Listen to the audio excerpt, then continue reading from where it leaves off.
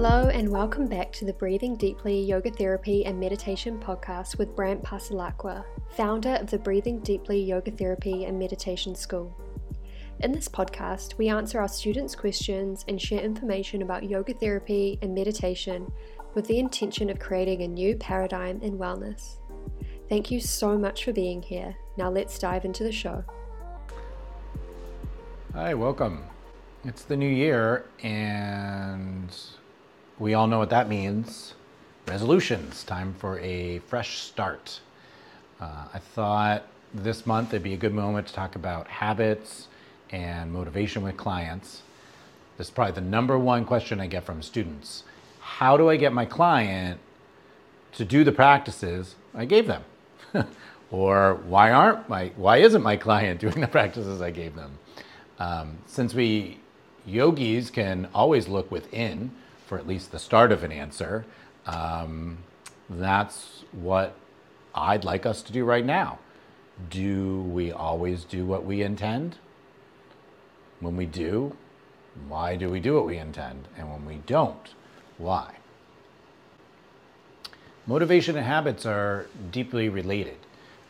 We are motivated, say, by negative input, discomfort, pain, some sort of suffering, or we're motivated by a positive influence, a desire, say, for more fun, or to know ourselves more, a stronger, more functional body, an idea we read. But either way, we have that initial spark. That, however, doesn't actually create change. The movement that occurs after that is dictated by the mind. In a more general way, as the Yoga Sutras say, by our innate desire for the thing.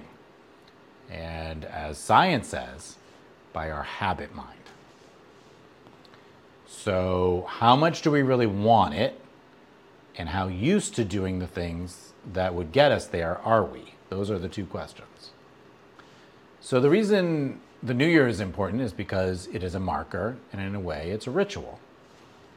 Maybe every New Year, we see it as a fresh beginning, and we take a look at ourselves. Ritual is huge in yoga. Our practice itself is a ritual we perform, and we have different rituals attached to it as well, chanting, bowing, etc. Rituals are habits. We create habits, say in yoga, directing our awareness to the breath, and the more we do it, the easier it gets. And we get used to it, and then we want it more because we feel the outcome, which, say, with the breath is less anxiety, and we create this kind of habit cycle. We've all experienced this. So we know this, but somehow with our clients, we forget.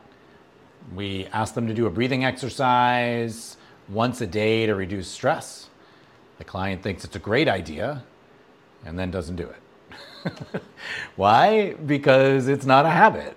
And even though they experienced, the reduction of stress and it was effective when we taught it to them, and even though they have that spark, they don't want to feel stressed, they showed up to work with us, they just didn't make time for it.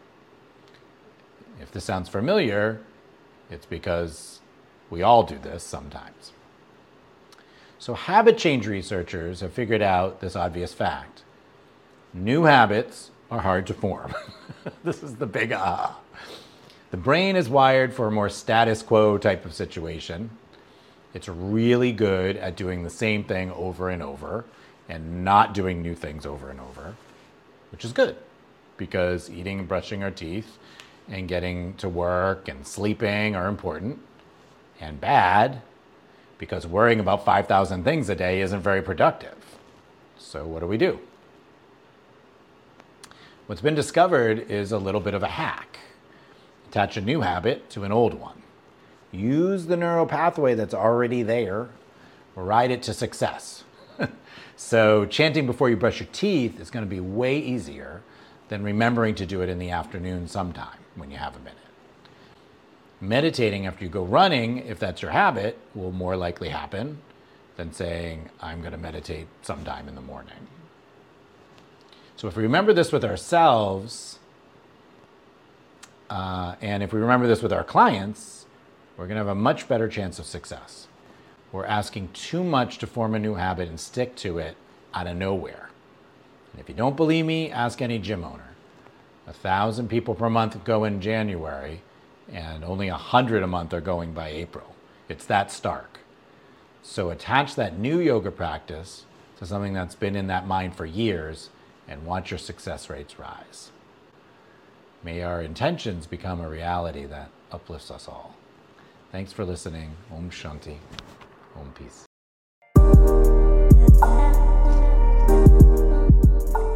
Thank you so much for making it to the end of this episode. Please subscribe, rate and review our show and help us share yoga therapy with more people around the world. If you think this episode will help someone you know, feel free to share it with them. If you love yoga therapy and meditation, you can follow us over on Instagram at Breathing Deeply Yoga, where we share anything and everything to help you advance your understanding of yoga therapy and meditation. For more information about our yoga therapy and meditation trainings and programs, visit breathingdeeply.com. See you in the next episode.